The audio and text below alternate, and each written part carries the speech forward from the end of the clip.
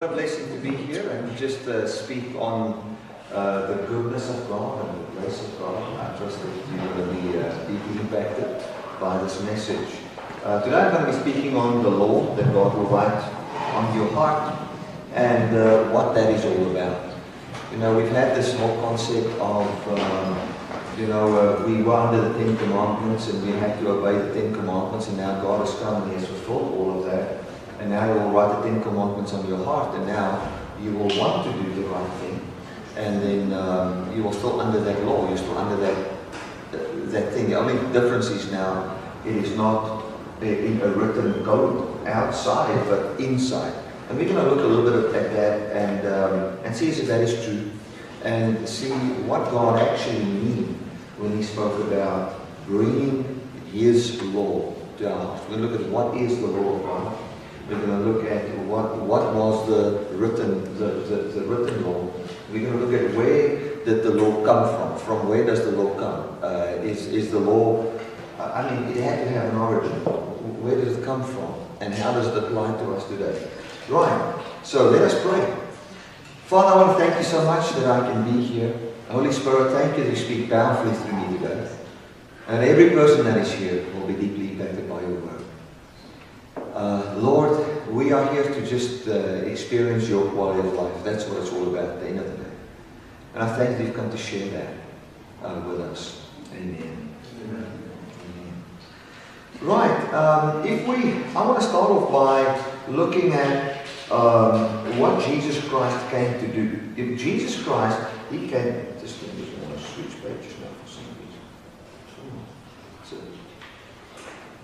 Jesus Christ came to this earth for a purpose. The reason why He came to this earth is clearly stated in John 6, verse 38. And they asked if you're going to be deeply impacted by this message. Today I'm going to be speaking on the law that God will write on your heart and what that is all about. You know, we've had this whole concept of we were under the Ten Commandments and we had to obey the Ten Commandments, and now God has come and He has fulfilled all of that. And now He will write the Ten Commandments on your heart, and now you will want to do the right thing. And then you will still under that law, you're still under that thing. The only difference is now it is not in a written code outside, but inside. And we're going to look a little bit at that and see if that is true, and see what God actually means when He spoke about bringing His law to our hearts. We're going to look at what is the law of God. We're going to look at what was the written law. We're going to look at where did the law come from. From where does the law come? Is the law, it had to have an origin. Where does it come from? And how does it apply to us today? Right, so let us pray. Father, I want to thank You so much that I can be here. Holy Spirit, thank You that You speak powerfully through me today. And every person that is here will be deeply impacted by Your word. Lord, we are here to just experience Your quality of life. That's what it's all about at the end of the day. And I thank that You've come to share that with us. Amen. Amen. Right, I want to start off by looking at what Jesus Christ came to do. If Jesus Christ, He came, just want to switch pages now for some reason. Jesus Christ came to this earth for a purpose. The reason why He came to this earth is clearly stated in John 6, verse 38. And they asked Jesus, they came to Jesus, said, Jesus, what shall we do to work all the works of God? And then Jesus said, this is what God's busy with. This is God's work. To get you to believe in Jesus. Okay. Now I'm just using my own words there. But if I quote it from the King James, they said this. They said, they came to Him and said, what? Jesus, tell us what shall we do to do all the works of God? And Jesus said, this is God's work, that you believe on Him whom He has sent. He didn't say this is the work you must do to believe on Him whom He has sent. He said, this is the work of God. what must we do to fulfill all the works of God? In other words, what is the end goal of God with man in this whole thing? Where does God want to see us? And then Jesus said, this is God's work. This is what God is busy with, is to get you to trust in Jesus. That's it. So, we've even made faith a law. That's true. Isn't it? You need to have all this faith, and if you don't have that faith, then God is not for you, God is not with you, God is against you, and you haven't had faith. It was almost like we were under the laws, and then if we don't obey the law, then God will not bless us. Now we're going to look at that today. That is actually the concept of having a law and obeying that law, and then God will bless us if we obey the law. Is also the twisted concept from what Adam and Eve actually implemented and what Satan brought.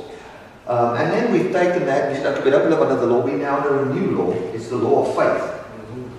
And that law of faith is, I must believe, and this is how we basically saw it. It is like, God says, I will come, and what I will do is, I will make it very easy for you.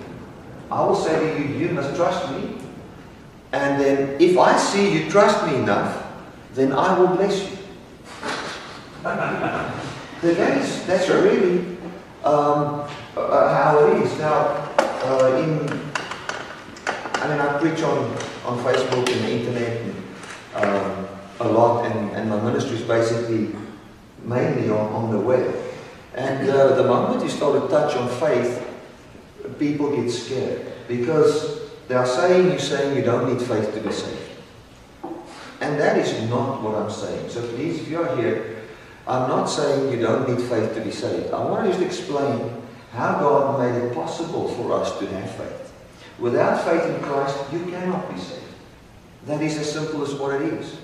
But the thing is, we don't pay God with faith. I don't know a person in a relationship which is a healthy love relationship is going to say to his child, well, I want to see if you trust me, and if you trust me, then you will be blessed. Then I will bless you. It's not the way it works. The way faith works is, if I have truth and you trust me, then that truth has entered your heart. And because it's entered your heart, you are blessed. Right. Are you understanding what I'm saying? Mm-hmm. It's very close but very far apart.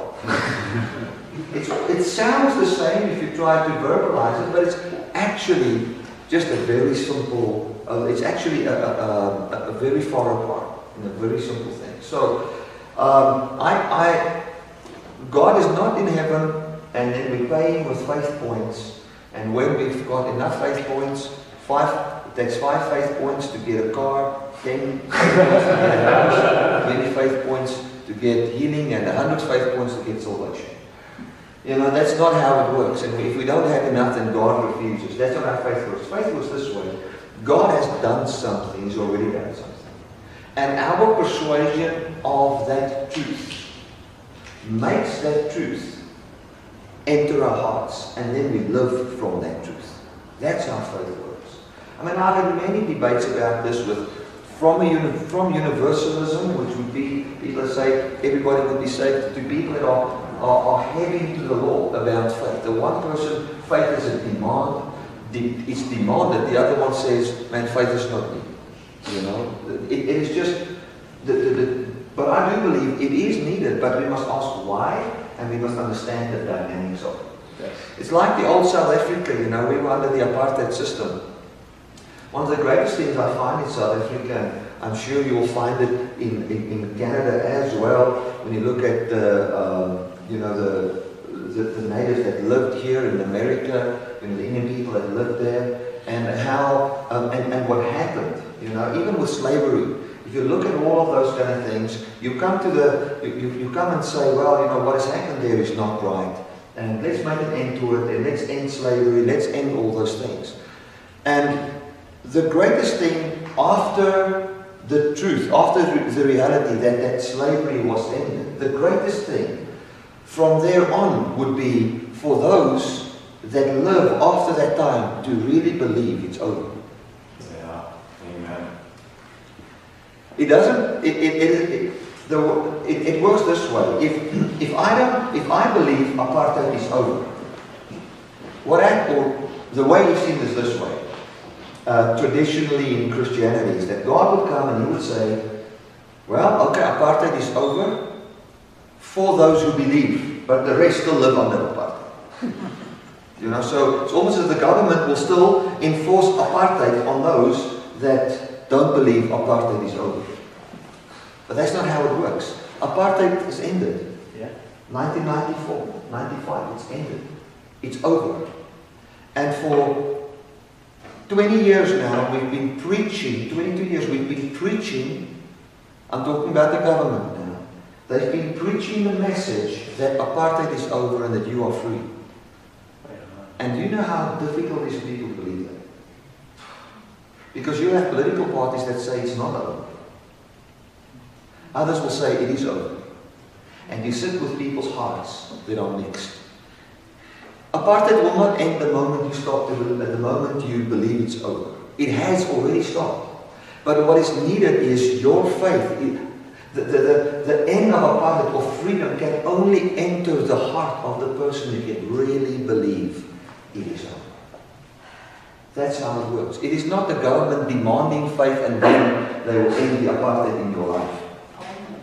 Are you understanding what I'm saying? Yeah. It is us appropriating what is already true. That is how we function as human beings. We are just beings that need to be persuaded of a certain thing, and from that persuasion we have life. Now, the way God made man was, let me put it this way, God sits with a problem, if you want to call it that. He's got this problem, and that is that He's the only being in existence that possesses immortality. He's the only being that can live forever. He's the only immortal. So the only way, and if He wants friends, if the Father, Son, and Holy Spirit wants other beings to live eternally, the only way it can take place is if that being, if he can enter that being. Now, if I want friends, the only way I can have imagine I can make let's make this pulpit, or I can have a tree out there. And that tree out there can be beautiful to me. And I can grant it eternal life. And that tree can exist forever. It will forever just be a beautiful tree. But in order to have fellowship and friendship, you will have to have someone that is like you. In other words, you will have to have reason, understanding. You will have to have a heart that can trust and believe. You will be able to have you must have an intellect where we can communicate and all those kind of things. You will have to have all those things. So, in order for God to have a meaningful relationship with someone, He had to bring forth somebody that's got a mind, a will, an intellect, emotions, feelings, a body, the ability to multiply and have other people like him, a family, and all of that. And then he had to enter that being. And the only way you can enter a being that is exactly like you, if you are a person that has got your own choice, and you're a person that lives from your heart or your belief, is that person needs to be persuaded of you. And that is how God could enter someone. So He could make Adam and Eve alive, and here they are, and then He will present Himself to them, and as their minds can go to rest at the integrity of God, God actually then enters them, and their life will be eternal. I hope you hear what I'm saying. So the big thing here for Adam and Eve was persuasion, faith. That's one of the greatest things in the Bible, is faith. And we make faith trying to give God our undivided attention to persuade Him of who we are so that He can give us something. That's the wrong thing. We don't need to persuade God by our faith. Our faith is when is what is inside our hearts once God has already persuaded us of His love for us. I hope you're getting that. Are you making that? If you're not, you better get the message, because I'm saying things I've never said before. I need to go listen to this myself. No, just joking. So, when you look at faith, here God comes and He says, well, it's like any relationship. Imagine, in order for me to have a companion in life that I can share my life with, and that I can be one with, that person needs to have a mind, will, intellect, and all those kind of things. They have to be in human form, because I live and move and have my being in human. So I will need a human. So when I can then, let's take myself back years. I'm just finished the South African Defence Force. That time it was compulsory. After that I go to university, and I'm looking for someone that I can share my life with, and that they can share their life with me. I want that union. So what am I looking at? I'm looking at all these girls that are walking at the university up and down. And I'm thinking, I would like a girl. And then I look at a girl and I think, that's a wonderful girl. And what will I do? I will then go and speak to her, present myself to her, be kind to her, be good to her, show her the best of me, in the hope that she can trust me or believe in me. Because the moment she can believe in me, trust me, feel safe in my presence, then she can actually then become a partaker of my life. Now let me use a little bit of a different analogy. Imagine I was a farmer, a very wealthy farmer, or some businessman, and I would like to share my life with somebody. I've got everything. The only way wherein somebody can actually have my life is if they trust me. And it would be up to me to produce the trust in them.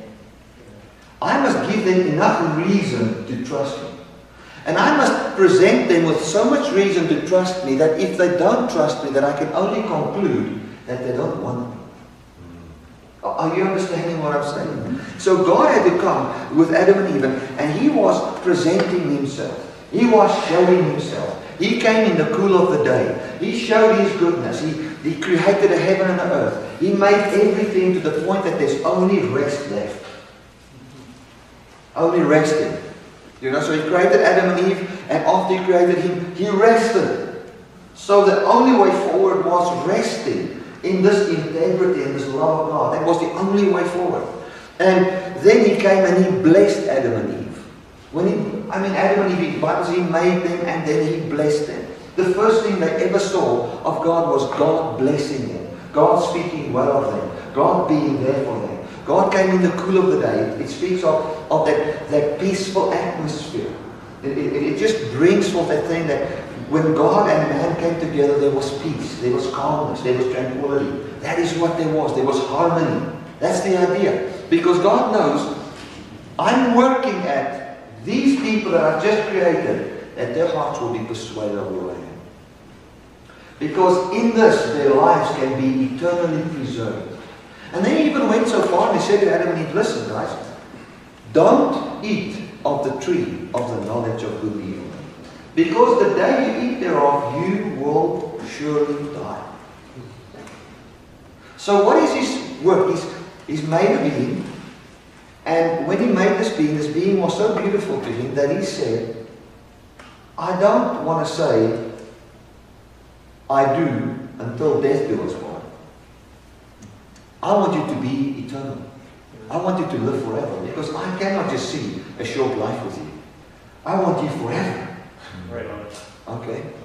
So He said, don't eat of that, and I'm going to explain that whole thing. Don't eat of that tree. Because of that tree, then you're going to die. And I don't want that. I want you forever and ever and ever. I'm the only immortal. And if you go and partake of another belief system and your heart is not established in my belief, then your heart will not allow me, or the only life there is, to actually live inside you. And you will die. And I cannot see that you will die. I don't want you to die.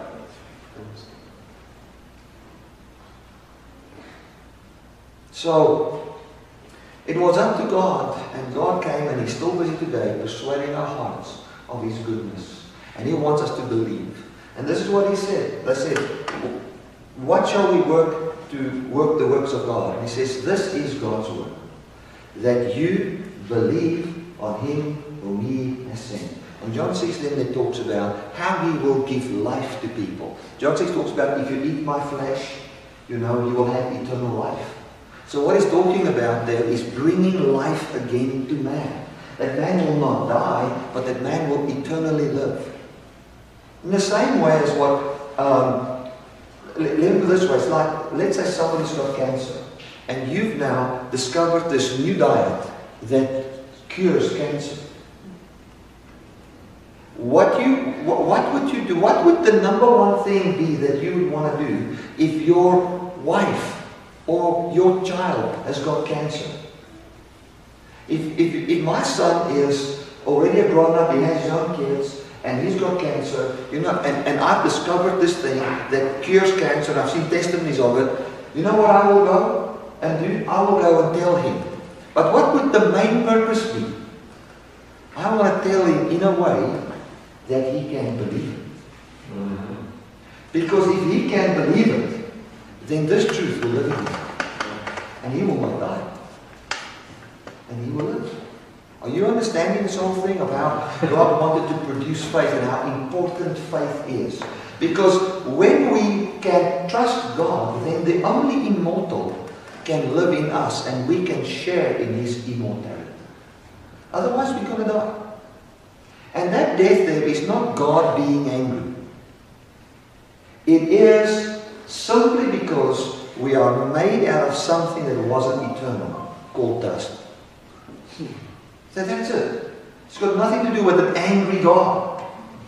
When we talk about the wrath of God, and you guys must please go online or go to bertiebrits.com or dynamicministries.com, and in the search type in vengeance of God or wrath of God. I've got a lot of teachings on that. The wrath of God was this. When Adam and Eve came and they partook of the system wherein death started to come over them, God's wrath was, this death will die. I will destroy death.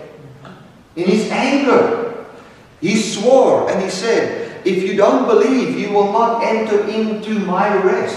What it means is God was saying two things. He said, the tree of the knowledge of good and evil is not going to exist forever. It's going to die. And everything that comes from it is going to die. Because I don't want that. Second thing that He comes is He says, I'm going to destroy death. When Adam and Eve came and they entered into that, they said, I don't want you to eat of the tree of the knowledge of good, of life, for you will eternally live in misery.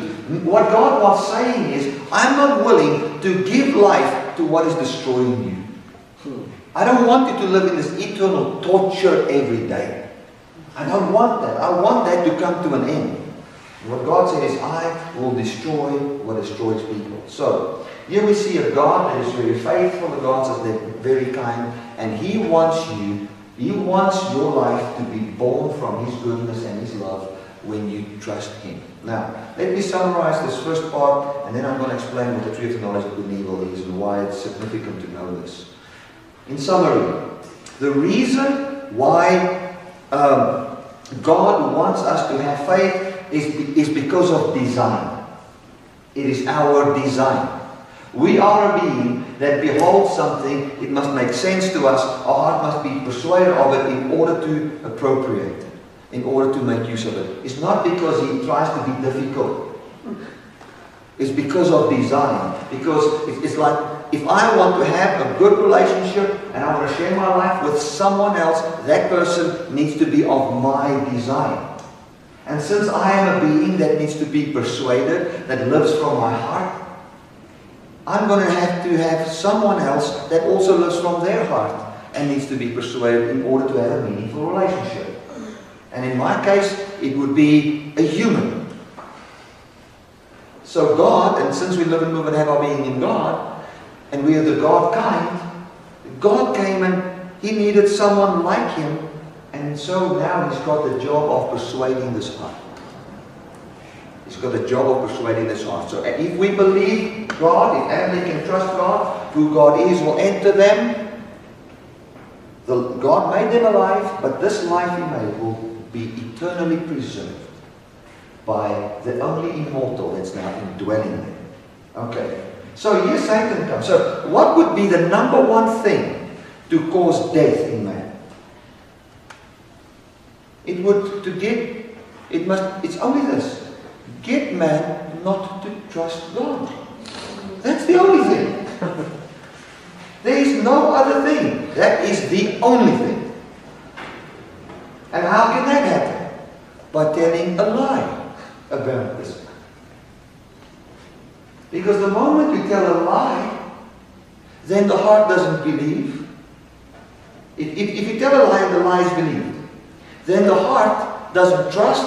And when the heart doesn't trust, that which is good cannot enter or bring forth life in you. That's it. So Satan knew, let me just lie about God. Because the moment I lie about God, and they believe the lie, then they're going to die. And I'm going to destroy what God has made. So here he comes, and he comes to Adam and Eve. And you know, God said to Adam and Eve, don't eat of the tree of the knowledge of good and evil, for the day you eat thereof, you will surely die. Now, I want to just on a little side note, just explain the day you eat thereof, you will surely die. You know, the way we think of it is that Adam and Eve died at the moment they ate of it, and then they didn't really die. And then they died later on. This is the way I interpret it, and I do believe that Scripture does give a freedom to interpret it this way. The Bible says a day to the Lord is as 1,000 years. And 1,000 years is one day.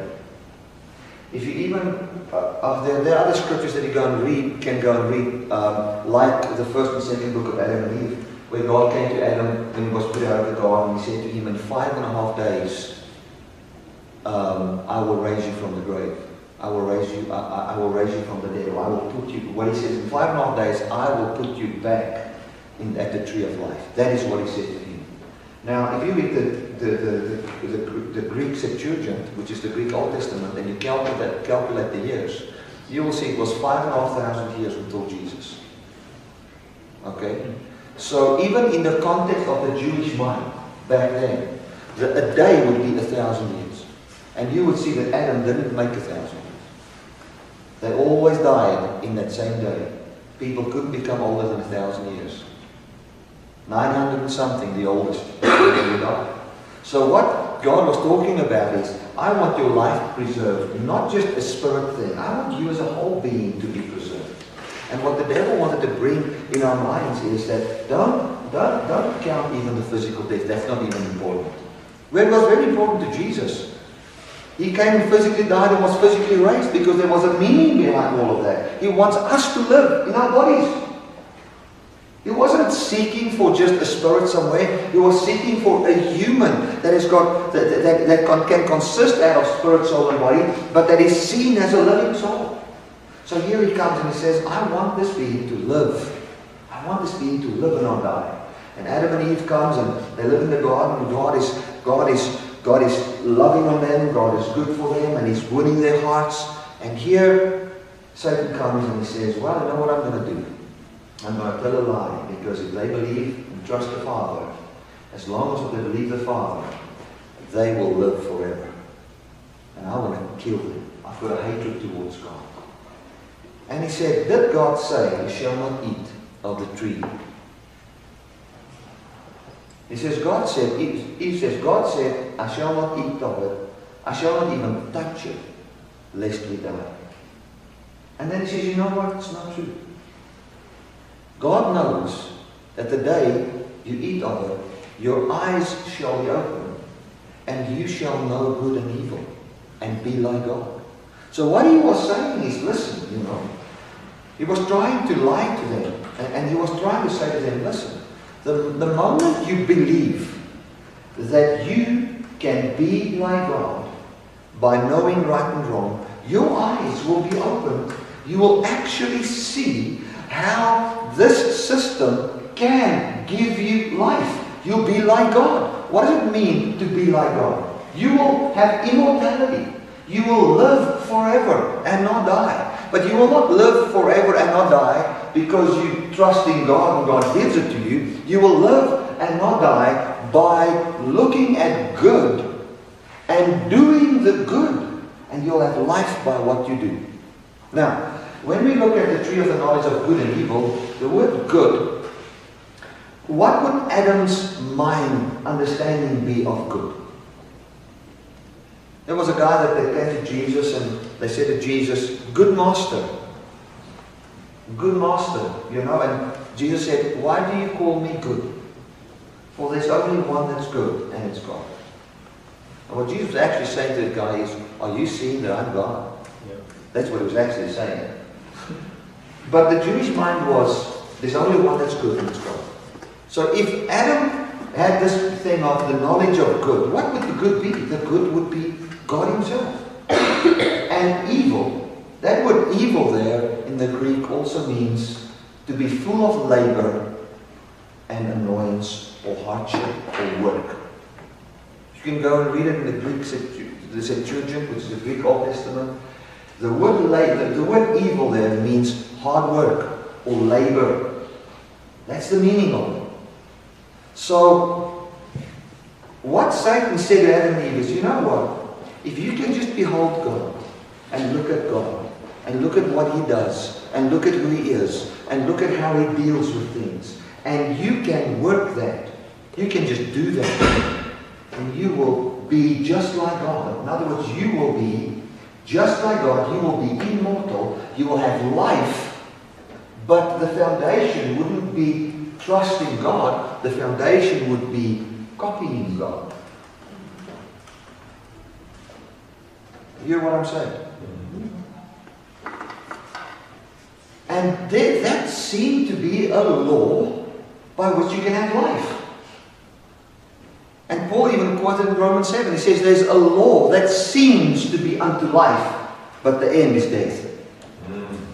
And that's exactly what God warned Adam and Eve. He said, what he was actually saying to Adam and Eve, he was saying to Adam and Eve, listen man, don't try and find your life in all the blessings that I give you. And don't identify your life in everything I've given you. Don't identify your life in looking at me and trying to do everything I do. We see it in Peter, in John 13.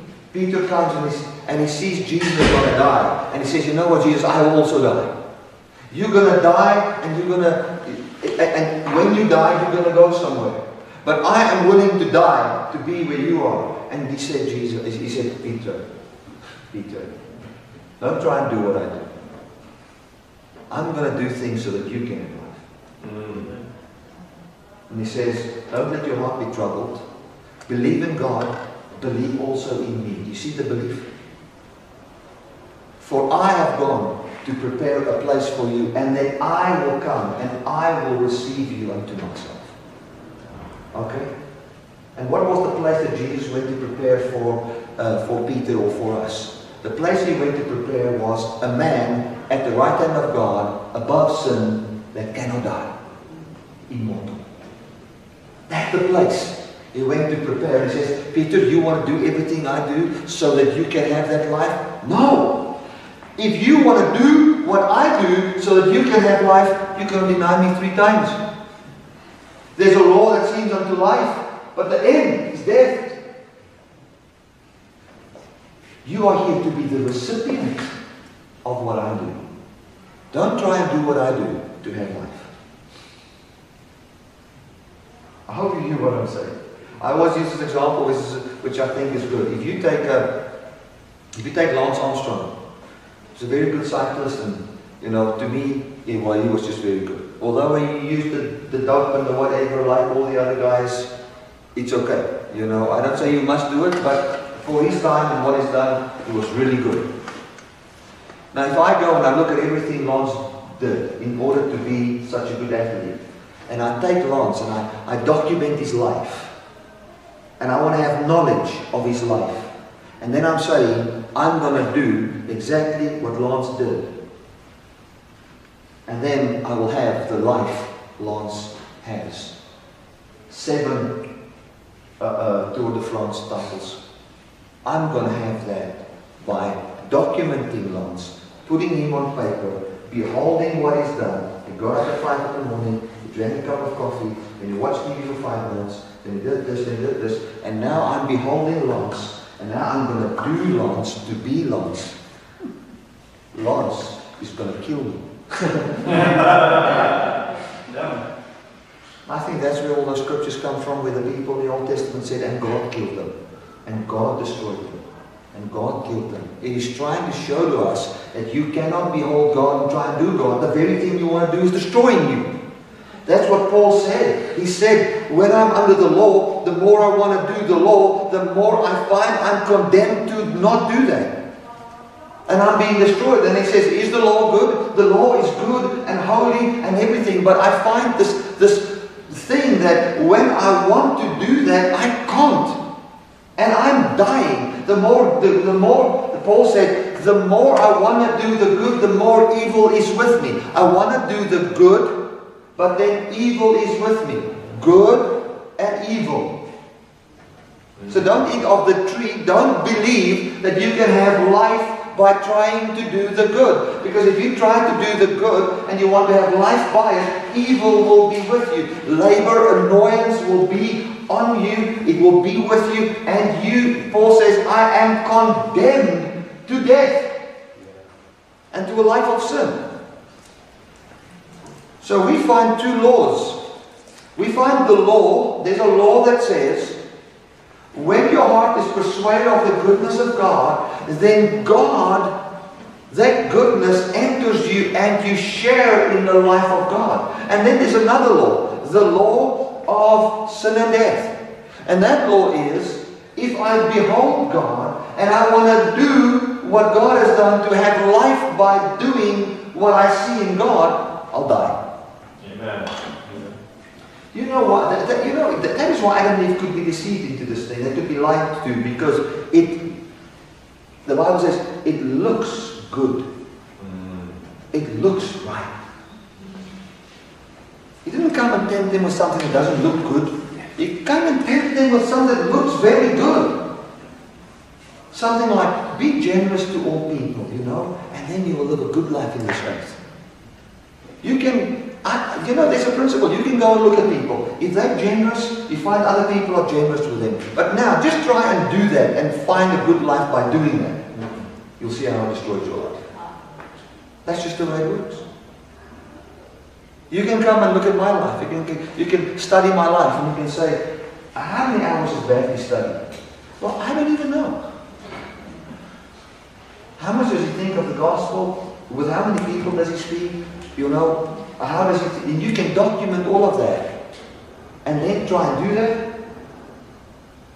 It will destroy your life. It looks...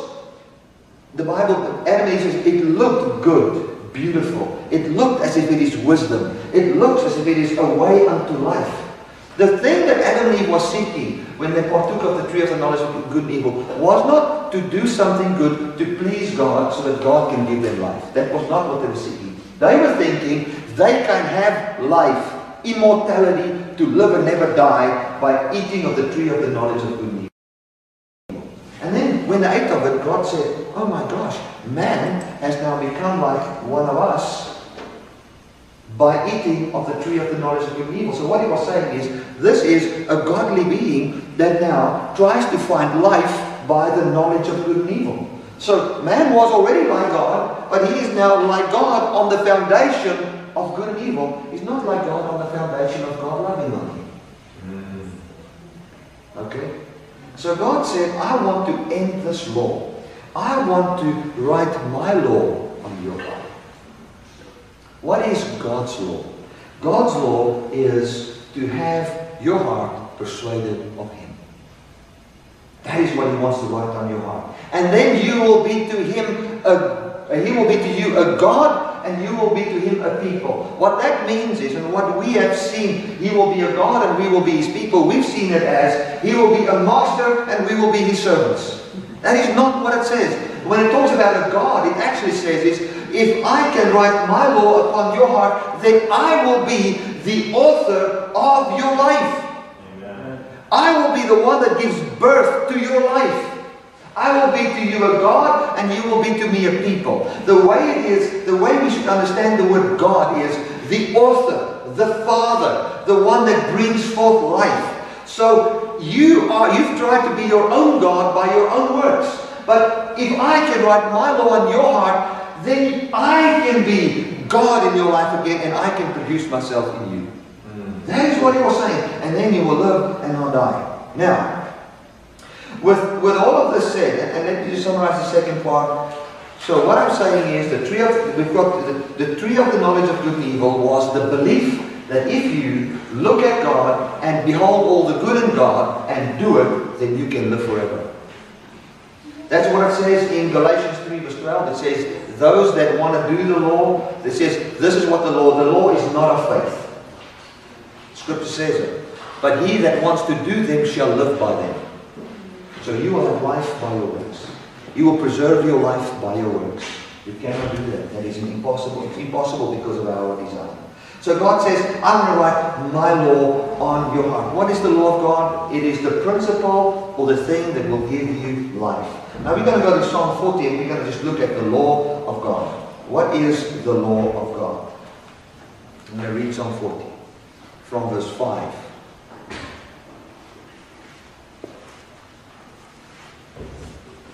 The things I'm saying, the reason why I say what I say is to get you just thinking in a certain direction so that you can go and study for yourself and see these things for yourself.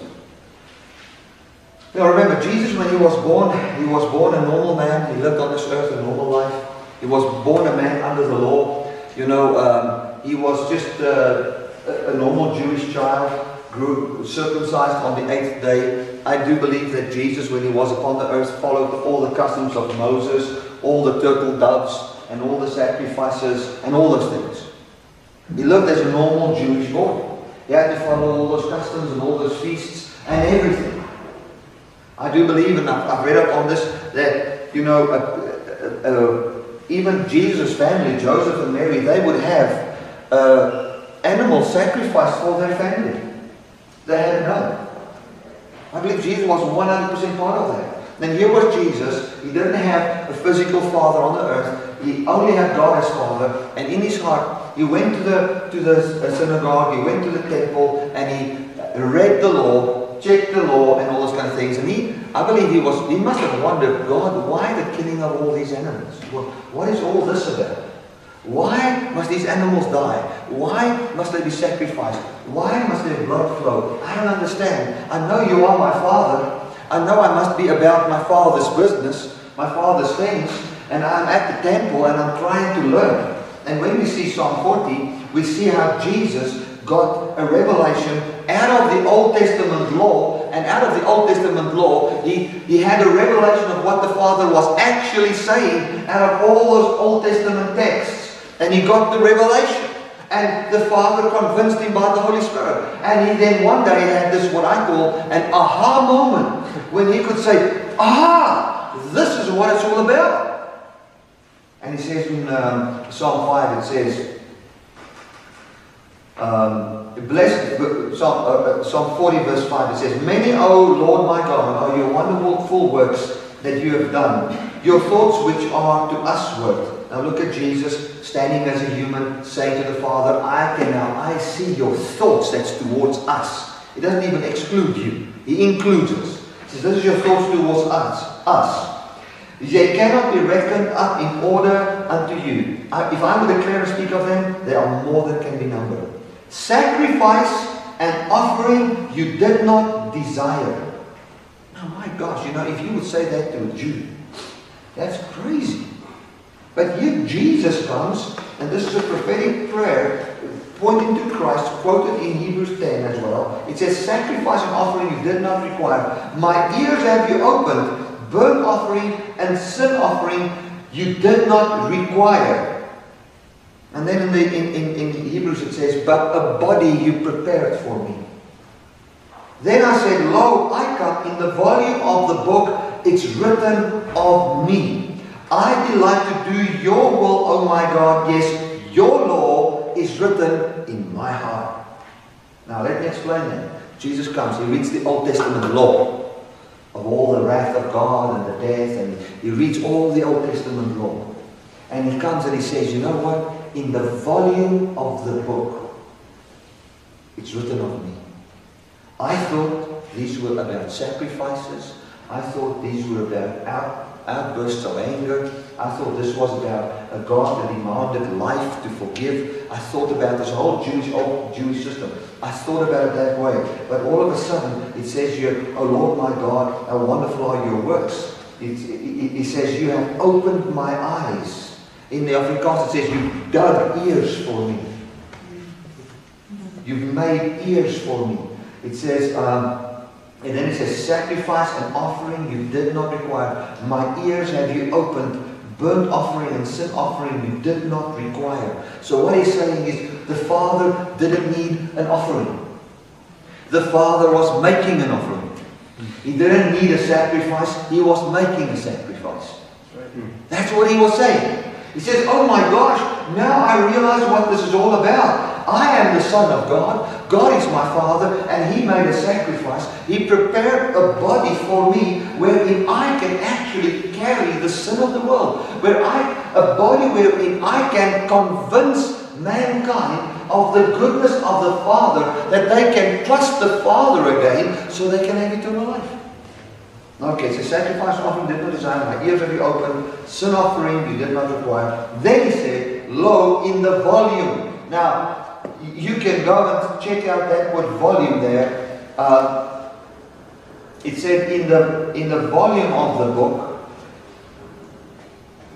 in the roll, in the book, in the writing, if you look at the original of it, it actually means in the title. You know, they had those wooden scrolls, and then on the wood there was a title, which would say Isaiah, or it would say Ezekiel, or the prophets. He says in the title, in the address. It was, I realized that this whole thing was addressed to me. The Old Testament wasn't written as a list of rules on what the people had to do to have salvation. It was God's prescription to Jesus, so that Jesus would know what to do to convince our hearts of the goodness of God. That's amazing. In the volume, in the title, or in the fullness, the volume of the book, it is written of me. And I have come to do your will. And I realize that none of these animal sacrifices has got anything to do with a God that is demanding blood. It's got nothing to do with a God that is demanding a sacrifice, but it's everything to do with a God that's trying to convince His people. It's got everything to do with the goodness of God, drawing His people out of the knowledge of good and evil and bringing them into the place where the principle that can give them life can now be written on their hearts. That's what it's got to do with. That's what the whole Old Testament has got to do with. That's why sometimes I get so frustrated when I teach this and you find somebody says, yes, but it's written. And what's written is correct, and what's written is inspired. What is written, I believe, is from God. You know, we get different schools of thought. My school of thought is that everything in the Old Testament is inspired of God. Every point of comma, everything is inspired of God. But it was not a prescription written to man so that we can know what to do to be saved. Neither was the prescriptions of rules by which we were saved, and now Jesus did it for us, and now it's kind of imputed unto us in some kind of a way. It's not how it works. All of those things was written in such a deep we were so blinded that we could never see it. It was actually, we were so blinded by man's way of thinking that it was written in such a way that Jesus, the Son of God himself, came to a day when he said, now I understand. If Jesus said, you've opened my eyes, it means his eyes was closed. Are you understanding what I'm saying? We're talking about a revelation here. We're talking about God taking a man, putting that man inside our darkness. And now he knows the way this guy is going to save man is if this guy can believe me. Amen. And he's persuading him. He's showing him. And then one day, Jesus by the Holy Spirit, persuading his heart, says, I know what this is all about. This is all about the principle or the law that has to be followed in order for man to be saved. And you know what that principle is and what that law is? This is how that law works. Man sits in unbelief and is busy with his own works. And what I will have to do is I will have to show them how I can save them without their works. I need to show them that. I need to show them how I will deal with all their sin. I will have to show them that what they are chasing after, I can give them for free. And if they can believe that, and that can be written on their hearts, you know what? Then I have access into them, and I can make them immortal.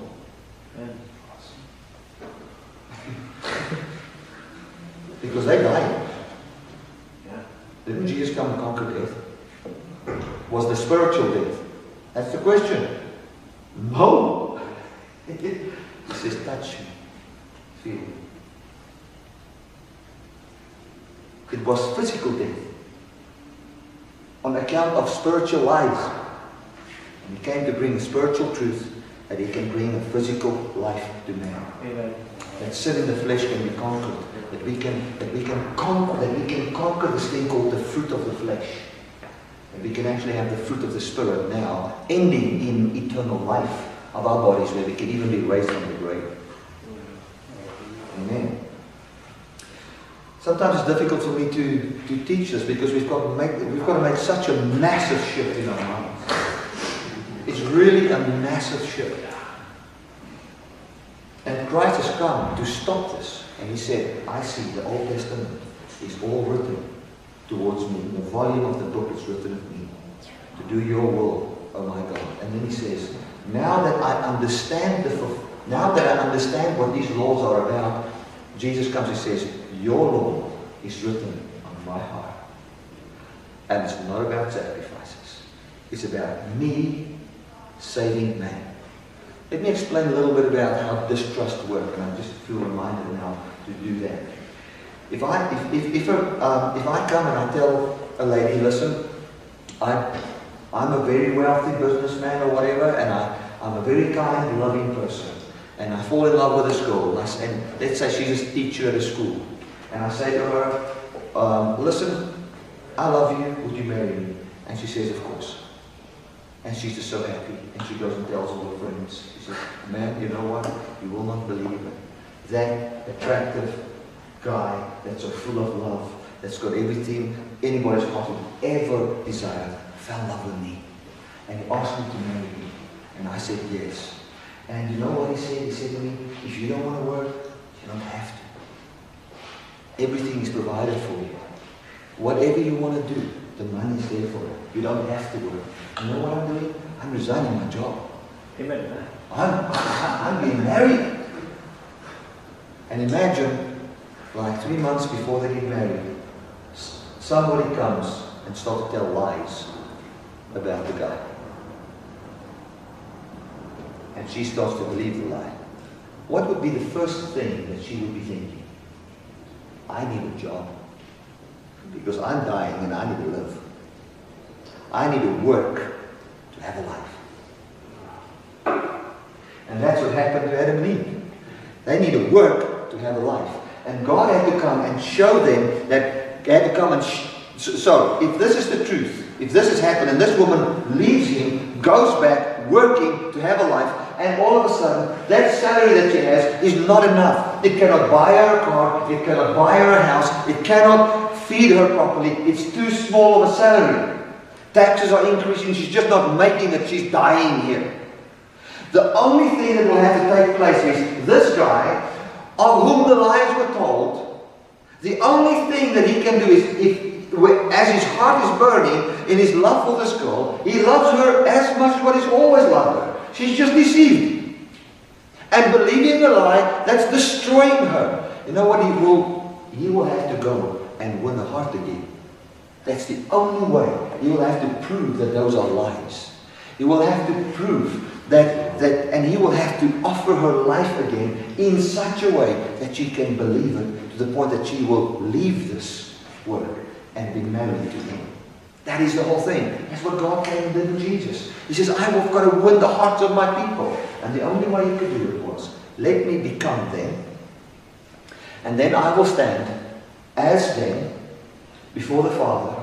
And I will simply believe the Father. And I will not work. I will not work.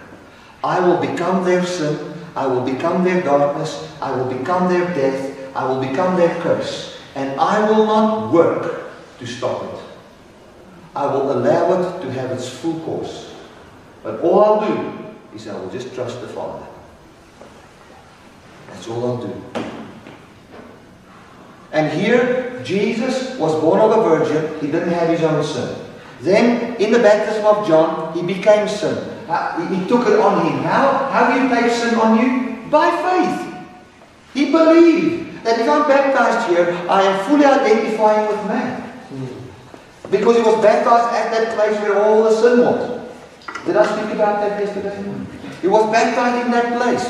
And when he was baptized in that place and he came out, the first voice of a loving Father came from the heavens. And he says, my beloved Son, who I'm still well pleased. And nobody could believe that. But he believed it. And then the Father said to Jesus, Jesus, you became sin. You know where it's going to lead you. It's going to lead you to death. But trust me. I will make you immortal on the third day. Just believe me. And since this is not his death, but ours, since he didn't have his own sin, what does it say? It is an action that can restore the heart of man to trust the Father again. That's all. Amen. God knew what had to take place to win the heart of man. God knew what would have to take place to win the heart of man. And did he? He came, he became a man, he had no sin, he took it upon him, he lived, he came and for 3 years did miracle after miracle after miracle. The Jews believed that if you had sickness, you were cursed. And Jesus came and he all the time said to people, your sins are forgiven you. Your sins are forgiven you. Why? Because their sins are on him. And they were healed. Why? Because their sins was on him. They weren't healed because of Jesus' innocence. They were healed because of theirs. Amen. Because he became their sin. And as that was going on, he said, I want to just show you that I am in your works, in you trying to do it for yourself. Sickness, disease, curse, death came on you. I am fully that. Let me show it to you. What do you define as a curse? I define hanging on a tree as a curse. Okay, I'll go and hang on a tree. So that I can speak the language you understand. I am that curse. I am that death. You would look at me and you would say, beaten of God, smitten of God. But it's actually, I'm not smitten of God. It is the end of the works life that is on me.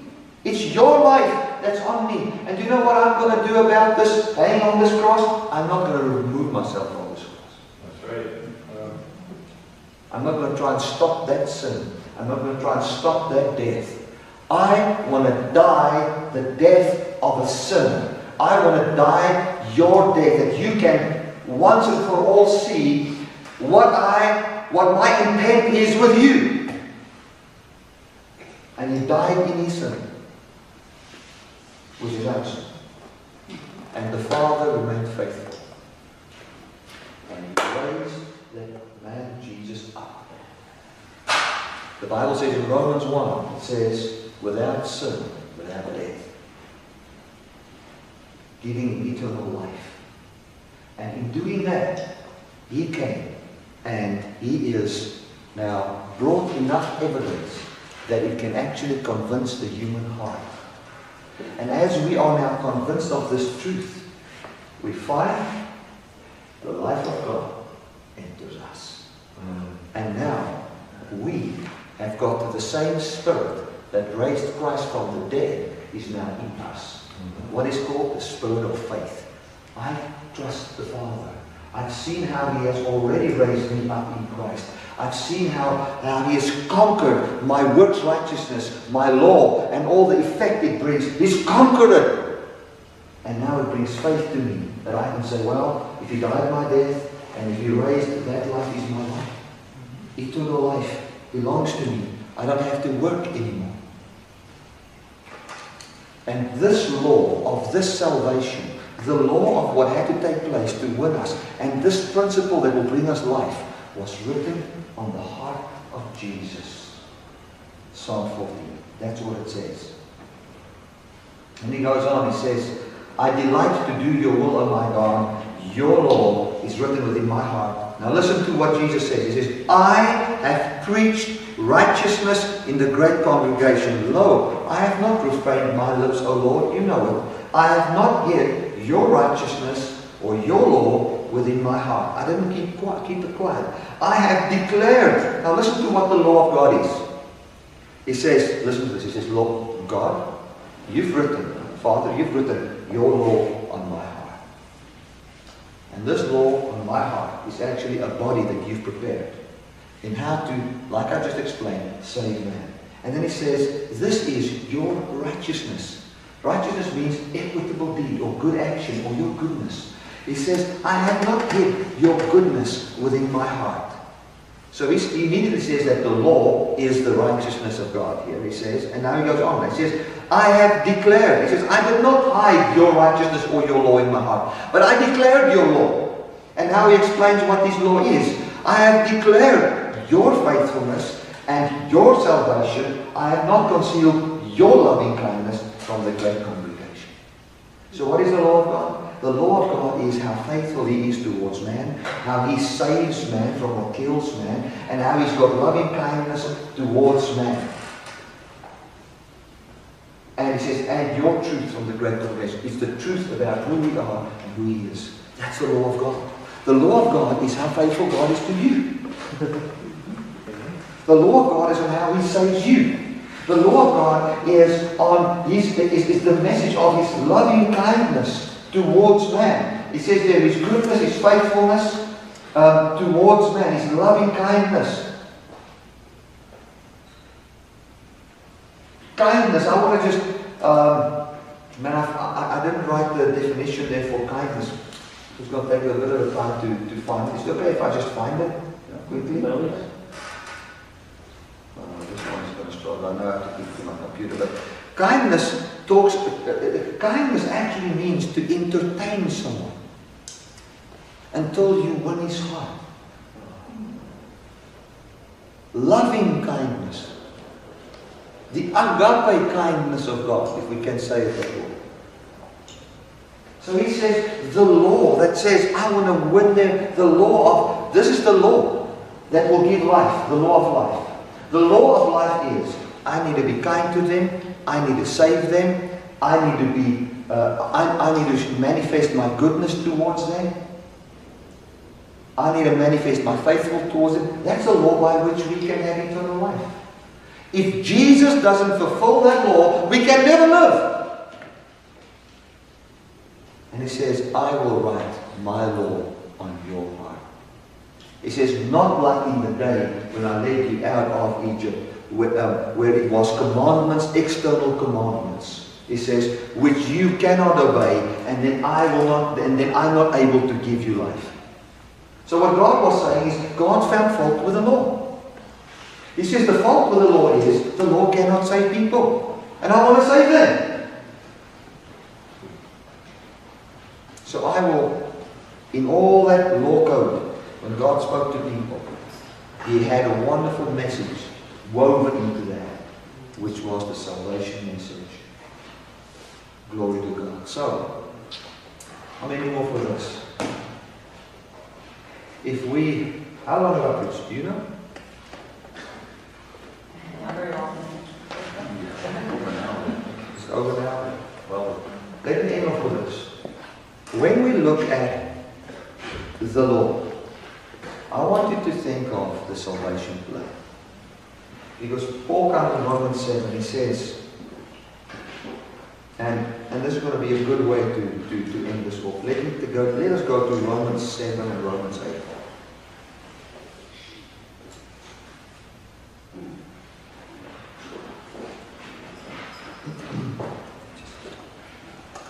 You know, Romans 7, Paul comes and he says that when you're under the law, the good that I want to do, I cannot do. And I find that this sin manifests in me if I want to do good, and the wages of sin, he just said it in Romans 6 at the end there, is death. You know, so what he's saying is I am dying, and he says I'm actually condemned to death. That's what he's saying. The more I want to do the law, as I want to do the law, I'm condemned to a life of sin and death. And then he says there's a law of sin and death. And he says there was a law that I thought was unto life, but as I want to do this law, I find another law. And so there was a law, the 10 Commandments. And he quotes the 10th one that says, you shall not desire. And he says, as I try to obey the 10th commandment, I find all manner of lust and desire coming in me. He says, then I've come to this conclusion. There's a law, there's another law. Not the 10 Commandments, another law. And this is, there's a law that says, if you want to obey the law, you'll die. So the law is good and holy and righteous. But Paul says, I found another law. That if I want to do this law, I find that I need to obey it with my human ability. And inside my human ability is not enough power to do it and be immortal. You know, what we thought that the law was something we needed to do to put a smile on God's face. That's not the law. The law was what you needed to do to live and never die. Immortally die, to become 1 billion years old on the earth without dying. If we preach it like that from the beginning, I think more people would not try to obey the law. Because who, by loving his neighbor, can become 5,000 years old?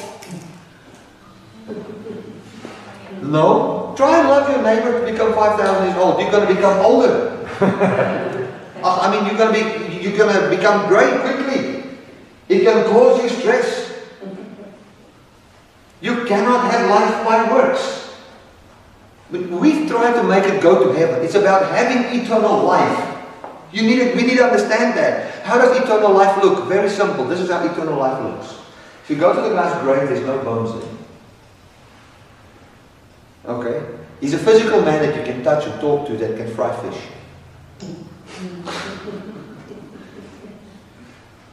Because John says, the word of eternal life, we've seen it, we've touched it, we've held it. It came and lived amongst us. And we saw how our eternal life will look. And eternal life was not a bliss in the sweet by and by. It was an eternal life of a human body on account of the bliss of God's love towards that man. Where the love towards that man excites his mind and his intellect and his emotions so much that his body explodes into, I cannot die. Let me explain to you what it means. It means God will, that which will give us life is so much love expressed towards us that as you hear this message, it makes you happy. It will be to the extent that the happiness causes your body to never die. It will love you into immortality. Immortality is not a spiritual thing. Immortality is expressed. The Jews didn't know how immortality looked. And then Jesus came and showed the plan of God with man. This is how eternal life looks. It is a man that's raised from the dead. And it was not just a man. It was a man that had you inside him. Because he became you. He became your sin. He became your death. He raised you up. So that we now can trust and have that eternal life. That is what it's all about. That's what it's come to do. And Paul comes and he says, I am condemned to death. I am condemned to die. I am condemned under the law unto a life of sin and death. And then he goes in chapter 8. And in chapter 8 verse 1 he says, there is therefore now no condemnation. That word condemnation there means dying, death. For them which are in Christ Jesus, who walk not after the flesh, in other words, who doesn't want to fight their righteousness and their life by Judaism and laws, but after the Spirit. Why? For the Spirit raised Christ from the dead. So those who say, I believe eternal life is mine, and the Spirit raised me up in Christ, and that is my life. And the Father, by His Spirit, will prove my sonship. He will prove my immortality. Even if I die, He will still prove it. For the graves will open up. The dead in Christ shall be raised. And those who remain, those who are on the earth, shall be changed in the twinkling of an eye. And our salvation will not look anything different than when Jesus stood up out of that grave. Hallelujah. And you know what's the wonderful thing? Since we've taken from the dust of the earth, this planet, as we explode into that immortality, creation waits for it. It will co-explode. So he says here, for the law of the Spirit of life in Christ Jesus has made me free from the law of the sin and death. He says, when I've come to the place where I see that the Spirit, the law of the Spirit of life, what is that? When Paul talks about the law of the Spirit of life, you must realize he's got something in his mind. It goes back to chapter 1, verse 1 to 6. It says, the Spirit, Jesus, was seen as the Son of God. To be Son of God means you need to be immortal. He was proven to be the Son of God with power by the Spirit that raised Him from the dead. Now it says, this law of the Spirit that conquers our death, that can raise me up, that I can have immortality, free from my works, has now made me free from the law of sin and death. Why? Because I am not going to try to obey laws to be immortal anymore. I am simply believing and relying on my Father, for He promised us that. Amen. Hallelujah. He says, for what the law could not do, and it was weak through the flesh, God, sending His own Son in the weakness, in the likeness of sinful flesh, and for sin, condemned sin in the flesh. So listen, there's two condemnations here. When you're under the law, you will be condemned. But then someone with a greater condemnation came. And He, now condemned there means to die. He says, but Christ came and He condemned sin in the flesh. Amen. So He kills death. Verse 34, let's read it. This is what I'm going to read now. At first will sound anti-grace, but listen to this. He says, who is He that condemns? Question mark. Then it says, it is Christ that died, yes, rather, that is risen again, who is even at the right hand of God, who makes intercession for us. Who is He that condemns? He says, who will condemn me? Nobody. You know who's the guy who condemns? It's Christ. And how does He condemn? He condemned death. That's right. Yeah.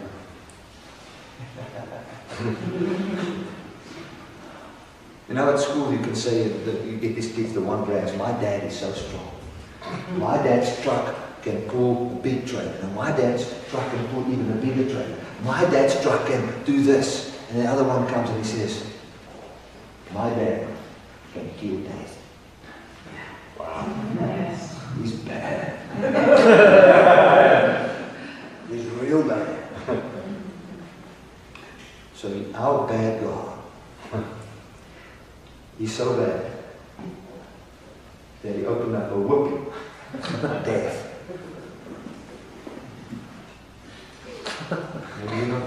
You don't look sure. Can I read a verse?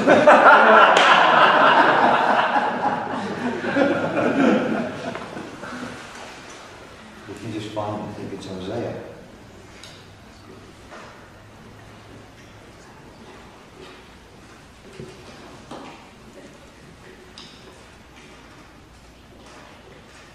Hosea 13 verse 14. It says, I will ransom them from the power of the grave. I will redeem them from death. O death, I will be your plagues. O grave, I will be your destruction. And repentance shall be hid from my eyes. Great. God says, I'm going to kill death and I will not repent. I'm going to destroy what's destroying my people and I will not repent. Right on. And he will come forth with such a powerful argument of salvation that when we see it and we don't want to believe it, the only conclusion is you don't want it. That's the only thing. So God has come to give us life. The only way that life can enter you is through belief. Amen. It's because of design. It's who we are. Amen. That's why we preach. That's why we share. And I want to let me end off with this. When I'm preaching here, I'm not the first preacher. Even if I go to the deepest bush in Africa and I preach, I'm not the first preacher. I might be the first preacher that comes and confirms what God has been saying in their hearts all the time. Because God, Jesus said, they don't accept me because they have not accepted my Father. The Apostle Paul, he comes and he stands and he sees how they stone Stephen, he looks at the clothes. Then after that he goes on a rampage, killing the church. And then when Jesus appeared to him, listen to these words. Jesus said to him, Saul, Saul, why are you persecuting me? It is hard for you to kick against the goads. And goads talk about a pricking or a prompting of the heart. He said, Paul, or Saul, I see the Father has been, working in your heart. And I see it's become difficult for you to resist His voice. So now I'm open to appear to you. Because now you can believe. That's all. It was just talking about the Father's work in the heart of Saul. So don't let anybody tell you that there are people out there, that there might be people out there that's never heard the gospel explained this way. But let me tell you, don't let anybody tell you there are people out there that the Father is not talking to. He's talking to people from conception. He puts them together. He talks with more powerful ways than preaching. Things like a prompting in the heart, a dream, a vision, a feeling. Do you think a Muslim that cuts off another one's head doesn't feel in his heart there's something wrong here? There's something the Father prompts him. Yeah. If we look at the Muslims, because the big question always, what about those Muslims that are born in those villages? You want to tell me when you get closed up, you can only see this much out of your eyes, out of that, and you walk like that, and you get beaten by your husband because that law says you must do it? Do you think that there's not a voice in those people that say, there's something wrong here? And all they need to do is say, there's something wrong. And I believe that's already the first yes you said to the Father. That to me is when that seed starts to germinate. That's inside the heart. And from there God walking with you. Paul, I believe in his heart, when he was Saul, if it was difficult for him to kick against the goads, he had to come and sometimes say, God, I'm so scared that I'm going to fall into this Christian thing. It looks as if it could be right, but please help me that I don't fall into this Christian thing. That is like a sinner's prayer. It is saying, I in my heart am starting to feel that there's life here. And it looks beautiful to me. And I want to, that's why I said, you are kicking against it, but you find it difficult to do. Because there's something, your heart is starting to get persuaded. And that's why he said, he appeared to him, he says, this is who I am. He said, Lord. He went and preached the gospel. So, say to God, God, write your law in my heart. And that's it. And He will write His loving kindness, His faithfulness, and all those kind of things in your heart. Amen. Let's pray. Father, thank you so much for your goodness and your kindness. Thank you for your love and your grace. Thank you for a beautiful message this morning. that could touch our hearts. It's really blessed me. Thank you, Father, for the way you've reached out to man, how you've conquered our sin and our death, how you've said, I want you, you are mine, and how you've come to bring us to a place where we can believe, because there's no other way. Thank you, Lord, that you have, in your wisdom, decided to make us beings that live by the persuasion of our heart, that we can have that we can give full expression to who you are, and that we can share in your life. Thank you, Lord. I don't want to be any other kind of a being. I just want to be a being that you persuade, and where I can be born from you. Thank you for that, Father. I pray for every person that is here, and as we fellowship this afternoon, that we will just enjoy it, and that your goodness will just touch our hearts. I also specifically feel, Lord, to just bring people before you that might feel in their hearts, but what about this, what about that? I thank you, Lord, that all those questions shall be answered. But thank you, Lord, that we can know that the assurance of this truth is not found in the answering of every question, but in the Spirit that brings the truth to our hearts. And in that truth, we can find the questions answered.